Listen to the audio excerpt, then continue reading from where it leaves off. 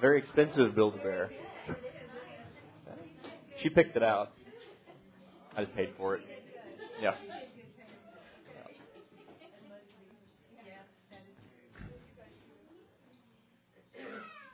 Good morning, all.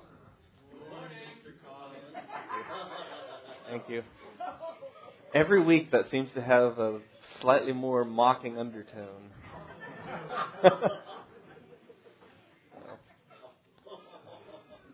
So I was confused by this phenomenon this morning. White stuff falling from the sky. Apparently didn't get the memo that's supposed to happen like in December and January and stuff, not so much in March. But I remember a few Marches ago, a couple years ago, we had like a couple of feet of snow in March. And we were reminiscing about, digging the cars out and Jeremy losing his shoes in the snow, so he was outside barefoot. Our fence is kind of tall, so we had these big snow drifts that were about as tall as he was. It was awesome. So enjoy it while it lasts. It'll be gone by the end of the day.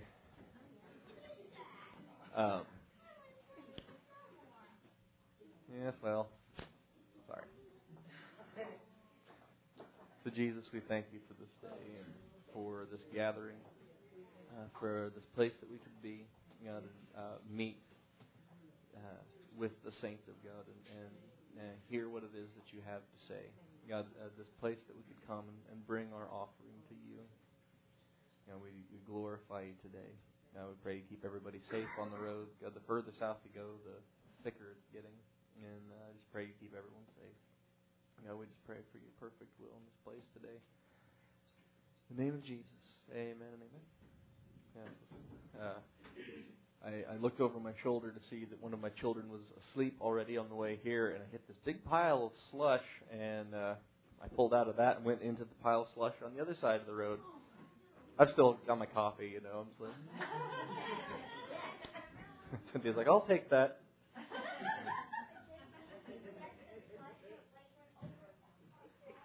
Indeed. So, I read this interesting article. I know you guys think I don't do anything but read the news, but I had to do a little research to find out who this guy was. I was reading about this guy named Tony Perkins, and he's a politician, and he's gotten a lot of heat over the last 10, 15 years because he's Christian and because he's conservative, and he's the president of this thing called the Family something or other, something about, family, preserving the traditional family unit, and because after all, that's the basic building block of society, and when you lose that, then everything falls apart. And he was talking about how in our society, Christianity is being pushed into the corner, and he said the thing that I find is that Christianity is going quiet in that it's self-censoring, that it's quieting itself down because it doesn't want to get called out, it doesn't want the trouble, and all that. And but to be a Christian, by its very definition, is to identify and be identified with Christ.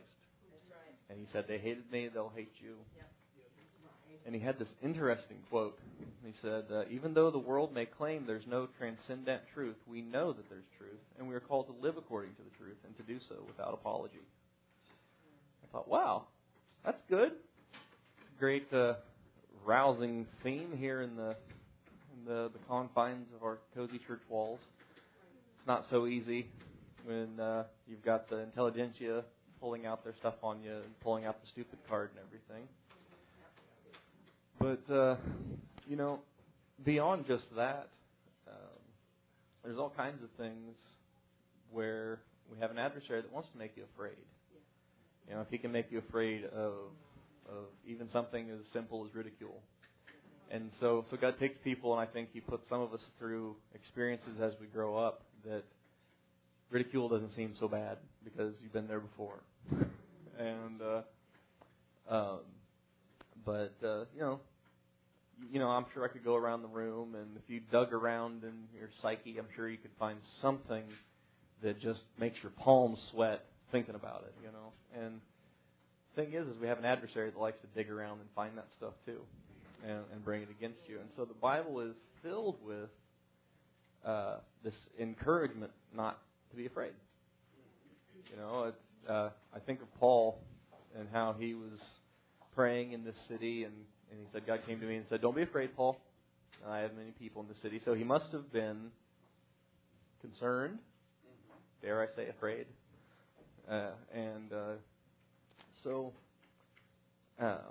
It's an interesting thing because, you go through experiences in life, and when you're growing up, you come to these things that are uncomfortable and make you anxious, nervous, afraid, what have you.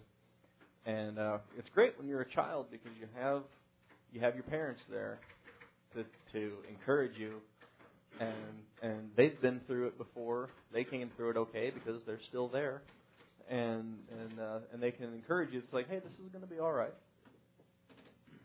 Done this before. I was telling the kids, I never changed schools growing up. I went to the same school, kindergarten through my senior year. You guys are going to change schools. And so I can't really identify with that, but your mom can, because she's changed schools about a zillion times growing up. So she'd be, if you're nervous about going to a new school, then she'd be a great place to talk about that. And God is really great about that encouragement. He's not one of those football coaches that gets down in your face and screams at you to get your stuff together. He's more like, you can do this. This is going to be okay. You can get through this. This is going to work for you. It's interesting because in that article, this guy was talking about how he was doing a Bible study just on his own. He's a politician. He's not like a preacher or anything. And he was studying all these places where the Bible talked about not being afraid, fear not, and all this kind of stuff. And he started seeing how every time God would talk about not being afraid, it was either because God was talking about, this circumstance is going on, but you don't need to be afraid of it, or you're getting ready to do something really cool, or I'm getting ready to do something really cool, and you need not be afraid. And so he actually wrote a book about it and everything. I'm rather curious, but go with me to Hebrews 13.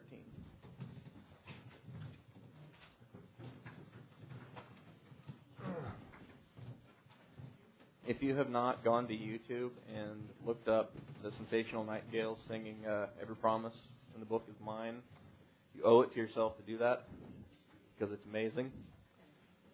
And the Sensational Nightingales. Yep, that's where Ron found that song. I think it's one of those music streaming services. They were listening to some Christian music and it started playing it. And I got a hold of the CD. Somebody went out and bought it after he talked about it, and we started singing that song around here. And I started just passing it out willy nilly to people. It's great. It's a great album, really. But this scripture I'm getting ready to read, I always think about this every time we sing that song. And in this video, they're performing the song at a church, and the guy is vamping all these promises over it because there's this part of the song we don't sing here at church where the choir is like, yes, it's mine, just over and over again, and he just starts going through all these scriptures, just quoting them off the top of his head, all these things that are promises from the Word of God. And there's this one part where he's like, did you ever read where he says, I will never leave you nor forsake you? That's my favorite part, And so I always think about that when we sing the song. That's where I want to read. In Hebrews 13, and we'll start in verse 5. It says, let your conversation be without covetousness. Be content with such things as you have. For he has said, I will never leave thee nor forsake thee. So, I looked that up, and that's actually the only place that literally says it that way. I will never leave thee nor forsake thee. It's not a direct quote from the Old Testament anywhere, or necessarily from the Gospels that I could find. But there's all kinds of places where he talks about, I won't leave you, or I won't fail you, I won't forsake you. And so I want to just kind of quickly go through a few of those. You don't have to follow me around if you don't want to, but in Genesis 28,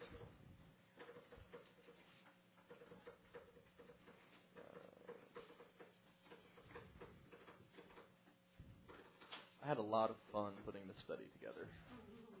It's like that time that Mike asked if it was going to be a precious service or a precious beating service. The precious services are really fun. I enjoy putting those together. You know, nobody likes to come in and preach this message of. So there's this thing, you know. So like, you know, I'm sure Ron hates coming in here Sunday after Sunday like he's been doing recently. Like, so we need to talk. You know, so it's nice when you can just come in and just be like, comfort, blessings. It's a lot more fun that way. It's no wonder that a lot of the church has just decided, oh, I'm just going to do that. I like that better. And in Genesis 28:15, and he's talking to Jacob here. He's at Bethel, and he's fleeing from Esau because, after all, he has gotten himself in quite a fix at his mother's instructions. You know, even a good mother can steer you wrong once in a while, I suppose. But you know, God had all these things laid out, and you know, I always take great comfort when things just sort of go sideways in my life. I always think, you know, God, this is no surprise to you. I'm surprised. I was not looking for this to happen, but you knew this was coming, and so I'm satisfied that you knew it was coming, and this is going to work out right.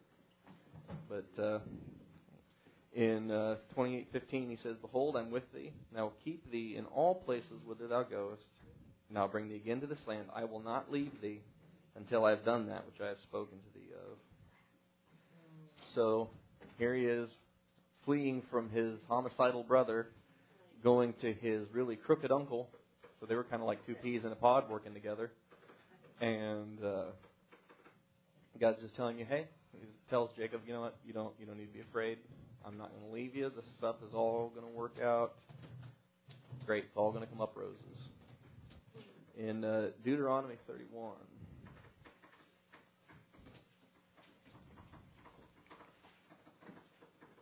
You know, here we are at the end of Moses' ministry. And here they are. You know, we just talked a few weeks ago about him pleading with the children of Israel to choose life and to obey the word of God. And so, after having done that, he's encouraging Joshua and talking to him in front of everybody. And I'll start at verse 1. Moses went and spake these words to all Israel, and he said to them, I am 120 years old this day, and I can no more go out and come in. And also the Lord has said to me that you should not go over this Jordan. The Lord thy God, he will go over before thee, and he will destroy these nations from before thee, and thou shalt possess them. And Joshua, he shall go over before thee, as the Lord has said. And the Lord shall do to them as he did to Sihon and to Og, kings of the Amorites, in the land whom he destroyed. And the Lord shall give them up before your face, that you may do unto them according to all the commandments which I have commanded you. Be strong, be of good courage, fear not, nor be afraid of them. For the Lord thy God, he it is that doth go with thee, for he will not fail thee nor forsake thee. So here they are. These, you know, they're here. This is the generation they were the children when they came to the Promised Land the first time around. These are the children that Israel was just sure would be destroyed. And so here they are. They've grown up in the wilderness, this new man, and they're going to go in and they're going to take the land. And God's telling them, you don't need to be afraid about this. This is going to work out just fine.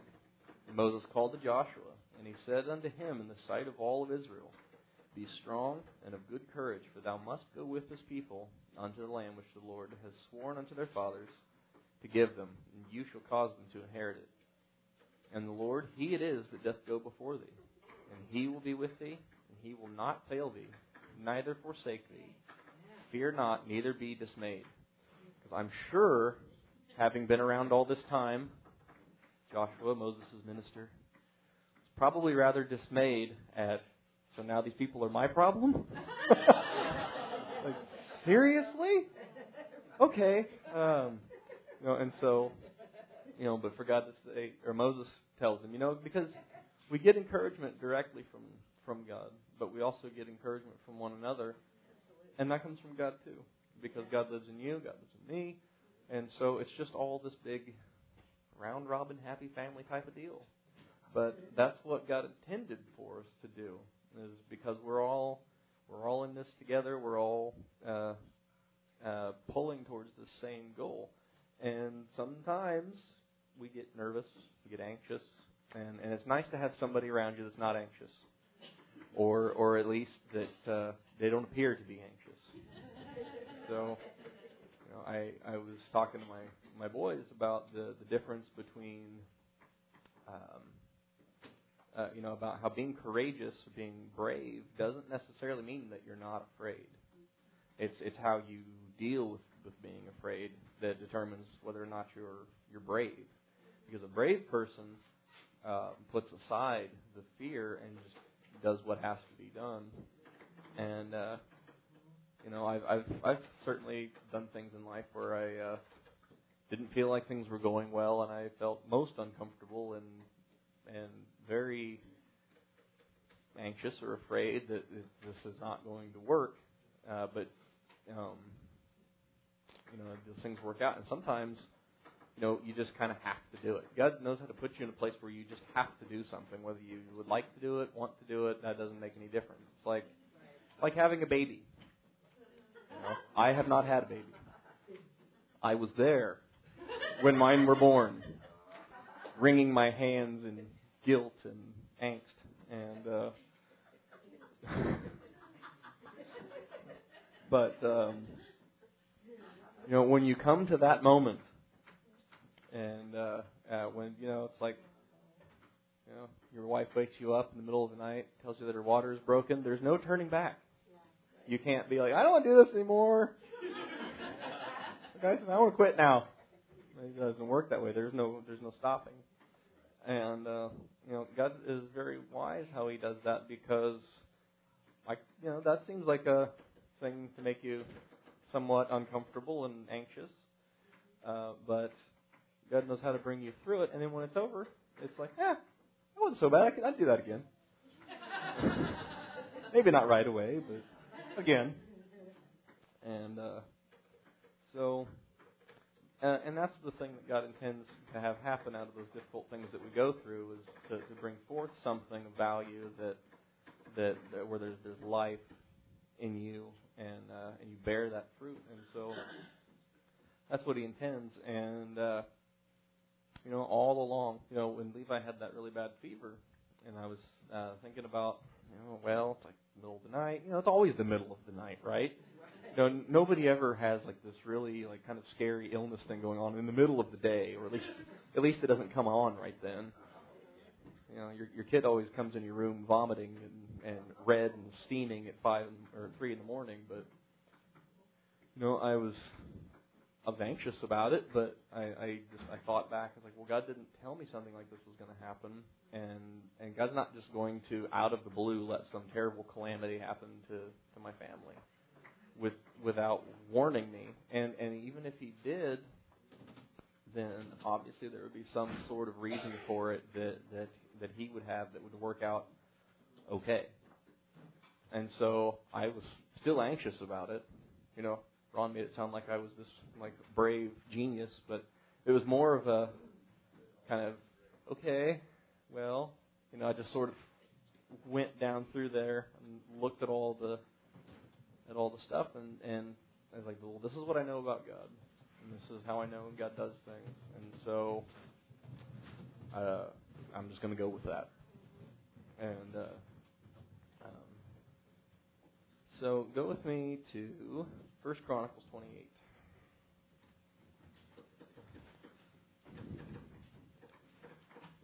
So we have these things where God's getting ready to do something to His people or through His people, and He's encouraging them that you don't need to be afraid. And how many of you know that's exactly where the church is coming to? Like, I'm getting ready to do something really great. Maybe it may not seem so great to your flesh, but this is coming. There's no backing out of it, and but you don't need to be afraid of it. And David has stockpiled all this stuff to build the temple, and he has made Solomon his prince regent, I guess, if you will, his acting king. I mean, David's still alive, but he's put Solomon on the throne, and David's encouraging him. And David said to Solomon his son, verse 20, be strong and of good courage, and do it. Fear not, nor be dismayed, for the Lord God, even my God, will be with thee. So he says, I can tell you this works because he is my God, and he has never let me down. And if he ain't never let me down, he ain't never going to let you down. I love the gospel because you can use all kinds of improper grammar. Great. Ain't never.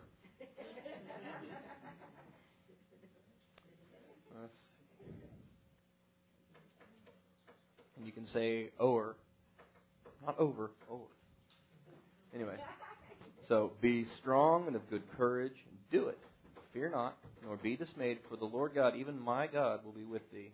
He will not fail thee, nor forsake thee, until you have finished all the work for the service of the house of the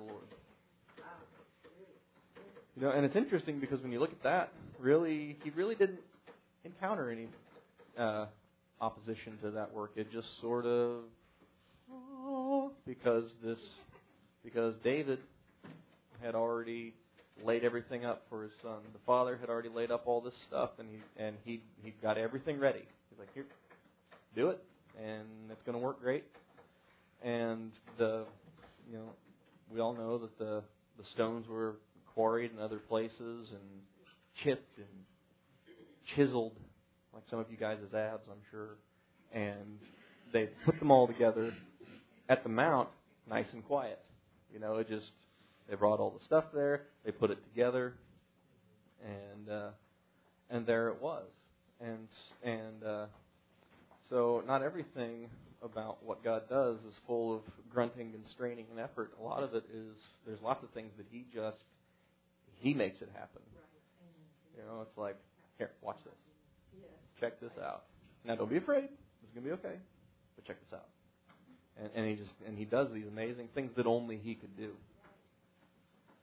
So, with God on our side, we all know if God be for us, who could be against us?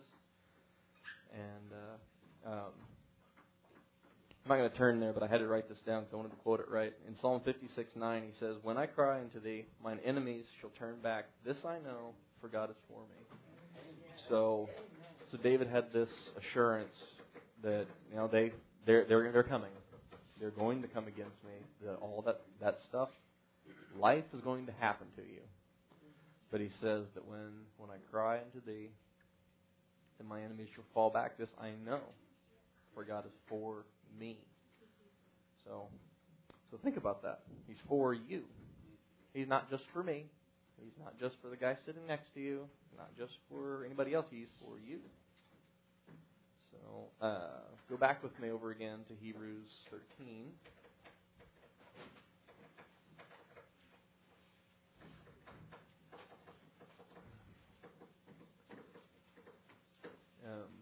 I'll just read verse 5 again.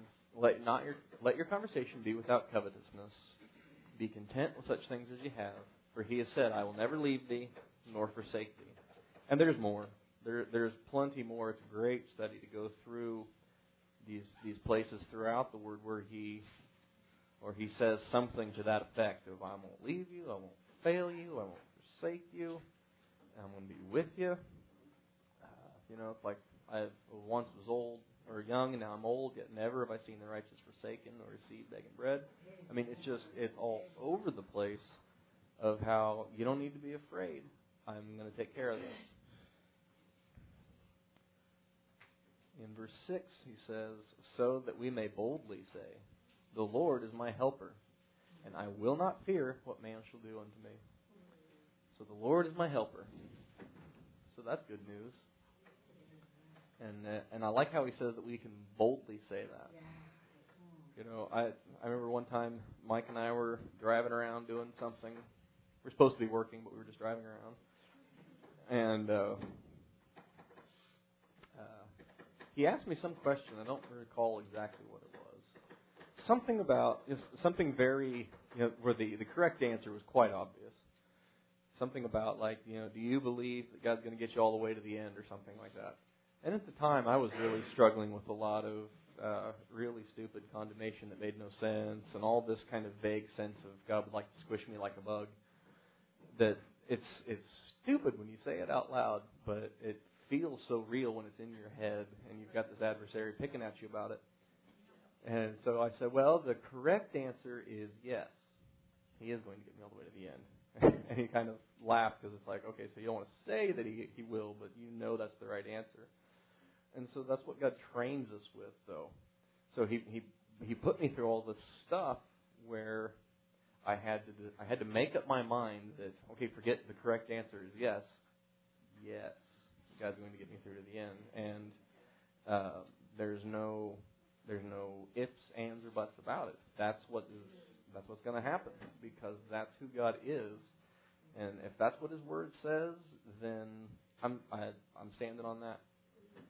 I read this thing about this guy, and he was talking about how people are becoming increasingly impatient and mystified at Christians' like visceral resistance to homosexuals and gay marriage and all that stuff. And he's like, and I realized it's because they take the Bible as their first and final authority, and it says that it's bad. I was like, yes, see? Like, now you're getting it. That's what being a Christian is all about. It's like, this is my book. This is what this book says goes. I don't care what anybody else has to say. And this guy, who of course pulls out the "I'm a Christian too" thing, says that it's an ancient text filled with ancient assumptions about that came from the culture that it was from, and it's basically, without saying it, it was like it's not really valid now. These things are not, because I can pick and choose through it whatever suits me. And I was reading this article and I just wanted to break something, and I just thought, man. But at the same time, I thought, this guy actually kind of got something right. He's like, yes, this is my first and only and final authority. This is, yeah. Oh, man. I'm probably going to have to quit reading these articles or start taking blood pressure medicine, one or the other. But my point is that if that's what the Word of God says, then that is what I'm operating with. That's what I'm standing on. That's what I'm going by, regardless of what anything else looks like, no matter what anybody else says. This is what's real. Everything else is just ashes and dust and smoke and mirrors. So he says that. So we may boldly say, "The Lord is my helper. I will not fear what man shall do to me." And that was one of those things that I had to come to as I went through those turmoil, doubting, God hates me kind of places. Was can I boldly say that God is my helper, or is it, well, I hope He would bail me out of this. I don't know if He likes me enough to do that. I had to come to this place where it's like, no, He's going to help me. And it wasn't an overnight thing. It was a gradual thing. It was like, I could say God likes me. I could say God is my helper. I could boldly say that God is my helper. And I won't fear what man can do to me. I'm not going to fear what the adversary has to say. It doesn't matter. So go with me to Matthew 10. And you don't have to stick your thumb there. We're not coming back.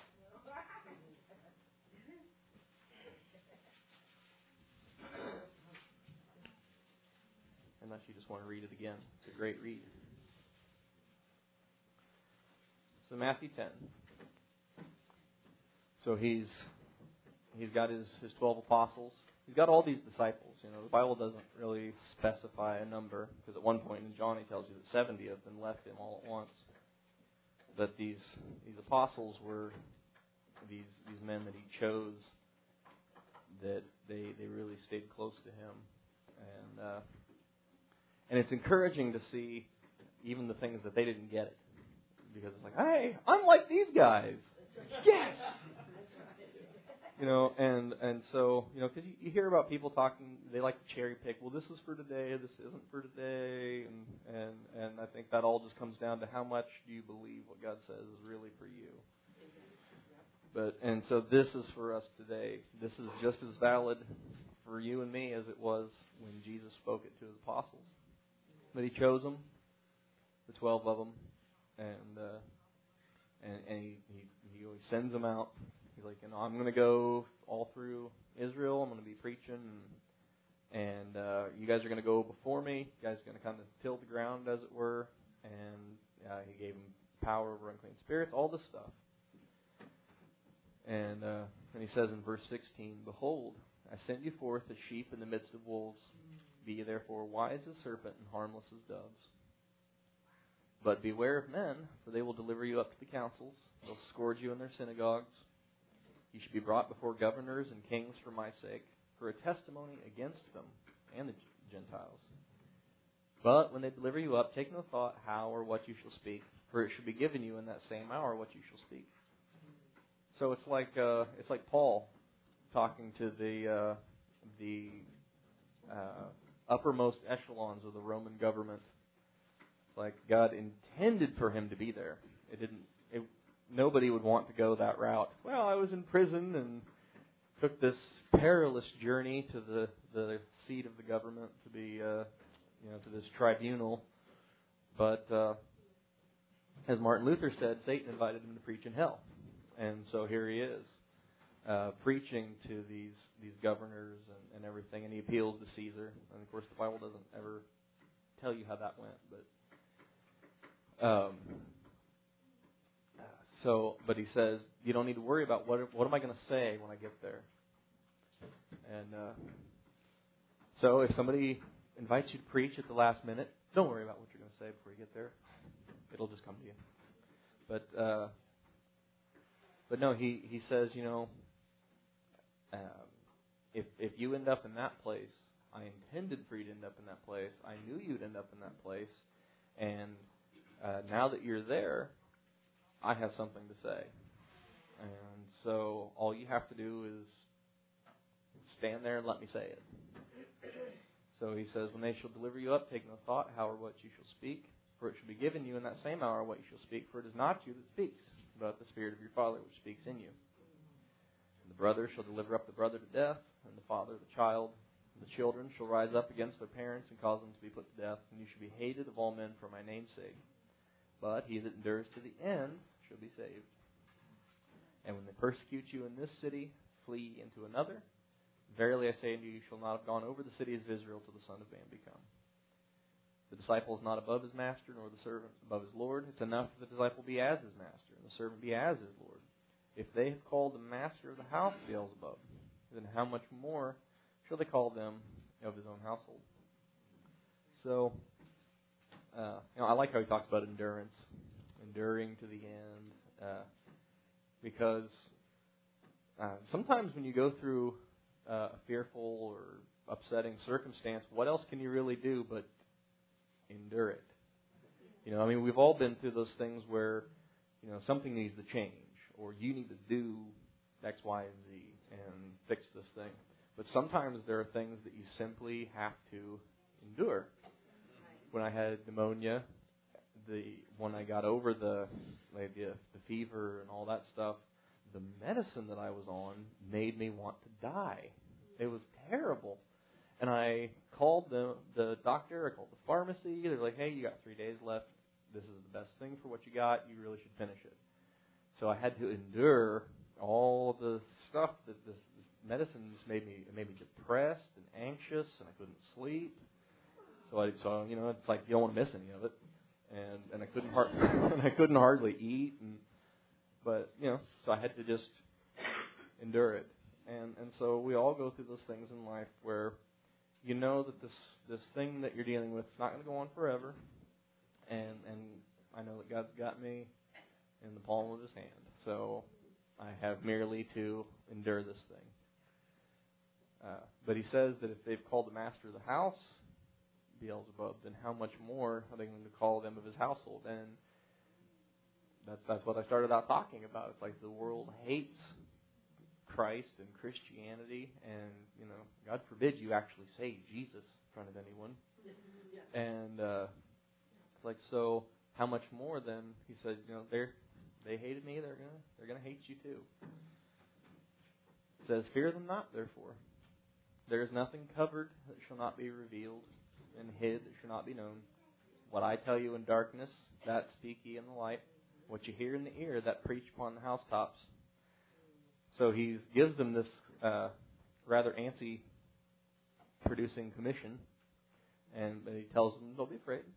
This is going to be okay. There's this great song, you may have heard it, where this guy he's kind of just wrestling with himself about why would I not tell this guy about the Lord when I know that he needs it and I may never see him again. And he says, what am I so afraid of?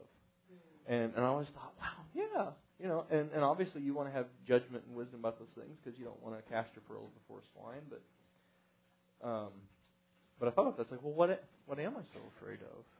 They might reject me. They might turn me away. They might laugh at me or think I'm a doofus or what, And it's funny how that happens. But Jesus says, the things that I've told you in secret in your prayer closet, those are the things that you can preach on the housetops.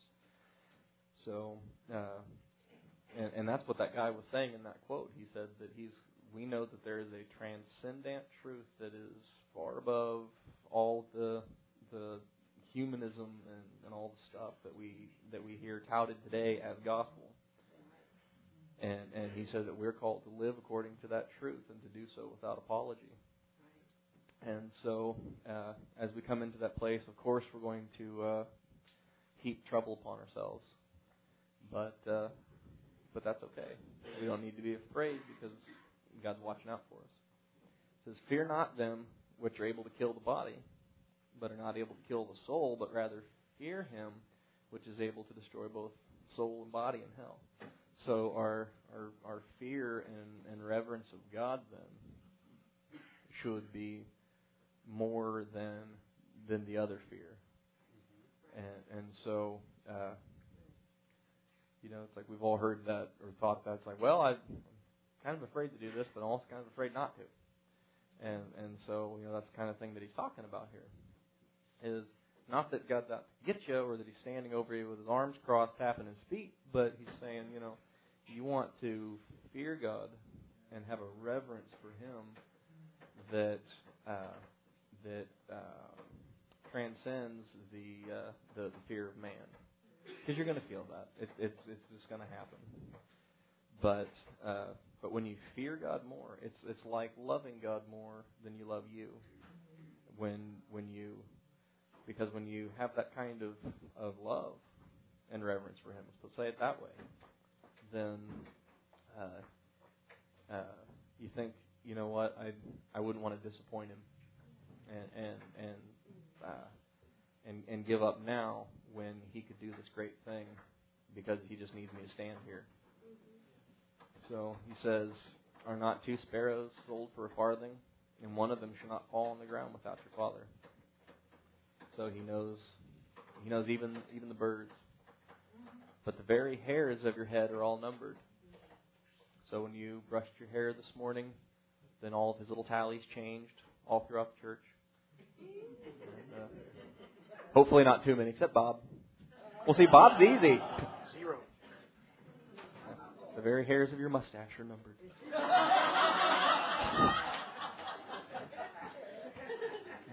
Fear ye not, therefore, for you are of more value than many sparrows. So, so if God cares about, He cares about the birds. We all know Matthew 6. He cares about the birds. He cares about the flowers. He made all this stuff, and yet He says you are of more value than many sparrows. And so he takes that kind of thought and that kind of care for you. And so that, I think, is the greatest assurance of why we need not be afraid of what man can do to me. Because he promised that he would always be with you, that he would never leave you, never forsake you, and that he values you. In fact, I mean, really, this doesn't even touch on how much he actually values you, because he valued you enough to die in your place. And so, one other place I wanted to go, Psalm 27. One of my favorites. In fact, in that video with the Sensational Nightingales, he's got this choir behind him saying, "Yes, it's mine. I know that it's mine." And he just starts in, "The Lord is my light and my salvation. Whom shall I fear? The Lord is the strength of my life. Whom shall I be afraid?" And I'm just going to read the whole thing because it's awesome. "When the wicked, even mine enemies and my foes, came upon me to eat up my flesh, they stumbled and fell." So they were coming. I had all this trouble coming against me, and they stumbled and fell. "Though a host should encamp against me, my heart shall not fear. Though war should rise against me, in this will I be confident. One thing have I desired of the Lord, that will I seek after, that I may dwell in the house of the Lord all the days of my life, to behold the beauty or the delight of the Lord, and to inquire in his temple. For in the time of trouble he shall hide me in his pavilion, and in the secret of his tabernacle shall he hide me, and he shall set me upon a rock. Now shall my head be lifted up above my enemies round about me. Therefore will I offer in his tabernacle sacrifices of joy." Actually, the margin says of shouting. "And I will sing, yea, I will sing praises unto the Lord. Hear, O Lord, when I cry with my voice. Have mercy also upon me, and answer me. When thou saidst, seek ye my face, my heart said unto thee, thy face, Lord, will I seek." He told Jeremiah, he said, you shall seek me, and you shall find me when you search for me with all of your heart, and I will be found of you. Hide not thy face far from me. Put not thy servant away in anger, for you have been my help. Leave me not, neither forsake me, O God of my salvation." And what is it that he said? "I will never leave you nor forsake you. When my father and my mother forsake me, then the Lord will take me up. When all my friends are gone, there he is. Teach me thy way, O Lord. Lead me in a plain path because of mine enemies. Deliver me not over to the will of my enemies, for false witnesses are risen up against me, and such as breathe out cruelty. I had fainted unless I had believed to see the goodness of the Lord in the land of the living. Wait on the Lord. Be of good courage, and he shall strengthen thine heart. Wait, I say, on the Lord." And so that's the secret then, isn't it? Yeah. That would be the secret of fear not. Because I could tell you, fear not, until I'm blue in the face. But what where that assurance really comes from is waiting on God. "So they that wait on the Lord shall renew their strength. They shall mount up on wings as eagles." You could all finish it. You're all thinking it in your head, and even now. And yet, that's the thing. Waiting on God is that secret place. That's what he talks about here. He talks about waiting on God, but he said that in the time of trouble, I was hidden in his pavilion in the secret of his tabernacle, and he set me on a rock. So no matter what we have going on, no matter where we are, we have a hiding place. Just like Corrie ten Boom took her hiding place with her to the camp, and so that's part of why we need not fear what flesh could do to us, because no one can take away your hiding place. Nobody can take away that place that we have sheltered under the wing of the Almighty God. So Jesus, we just praise you, we glorify you, and I just pray that you would draw us into that place, God, where we have that assurance, just like you talked about last week, coming out of the prayer closet with the loaves, because we have that assurance that you have heard our prayer, God, that we have touched you and gained your ear. And God, I just pray that you would bind the flesh and the carnal mind, loose your spirit, God, and cause this word to grow up inside of us, God, that assurance would come on your people, God, that comfort of your word, that you love us and that you're looking out for us, and that you're not going to let anything bad happen to us, God, but that we would have that heart like Shadrach, Meshach, and Abednego, where even if you did let us die in the fire, we still would not bow to man. God, we just pray in your holy name, God, that kind of love and fear and reverence would come upon every heart in this place.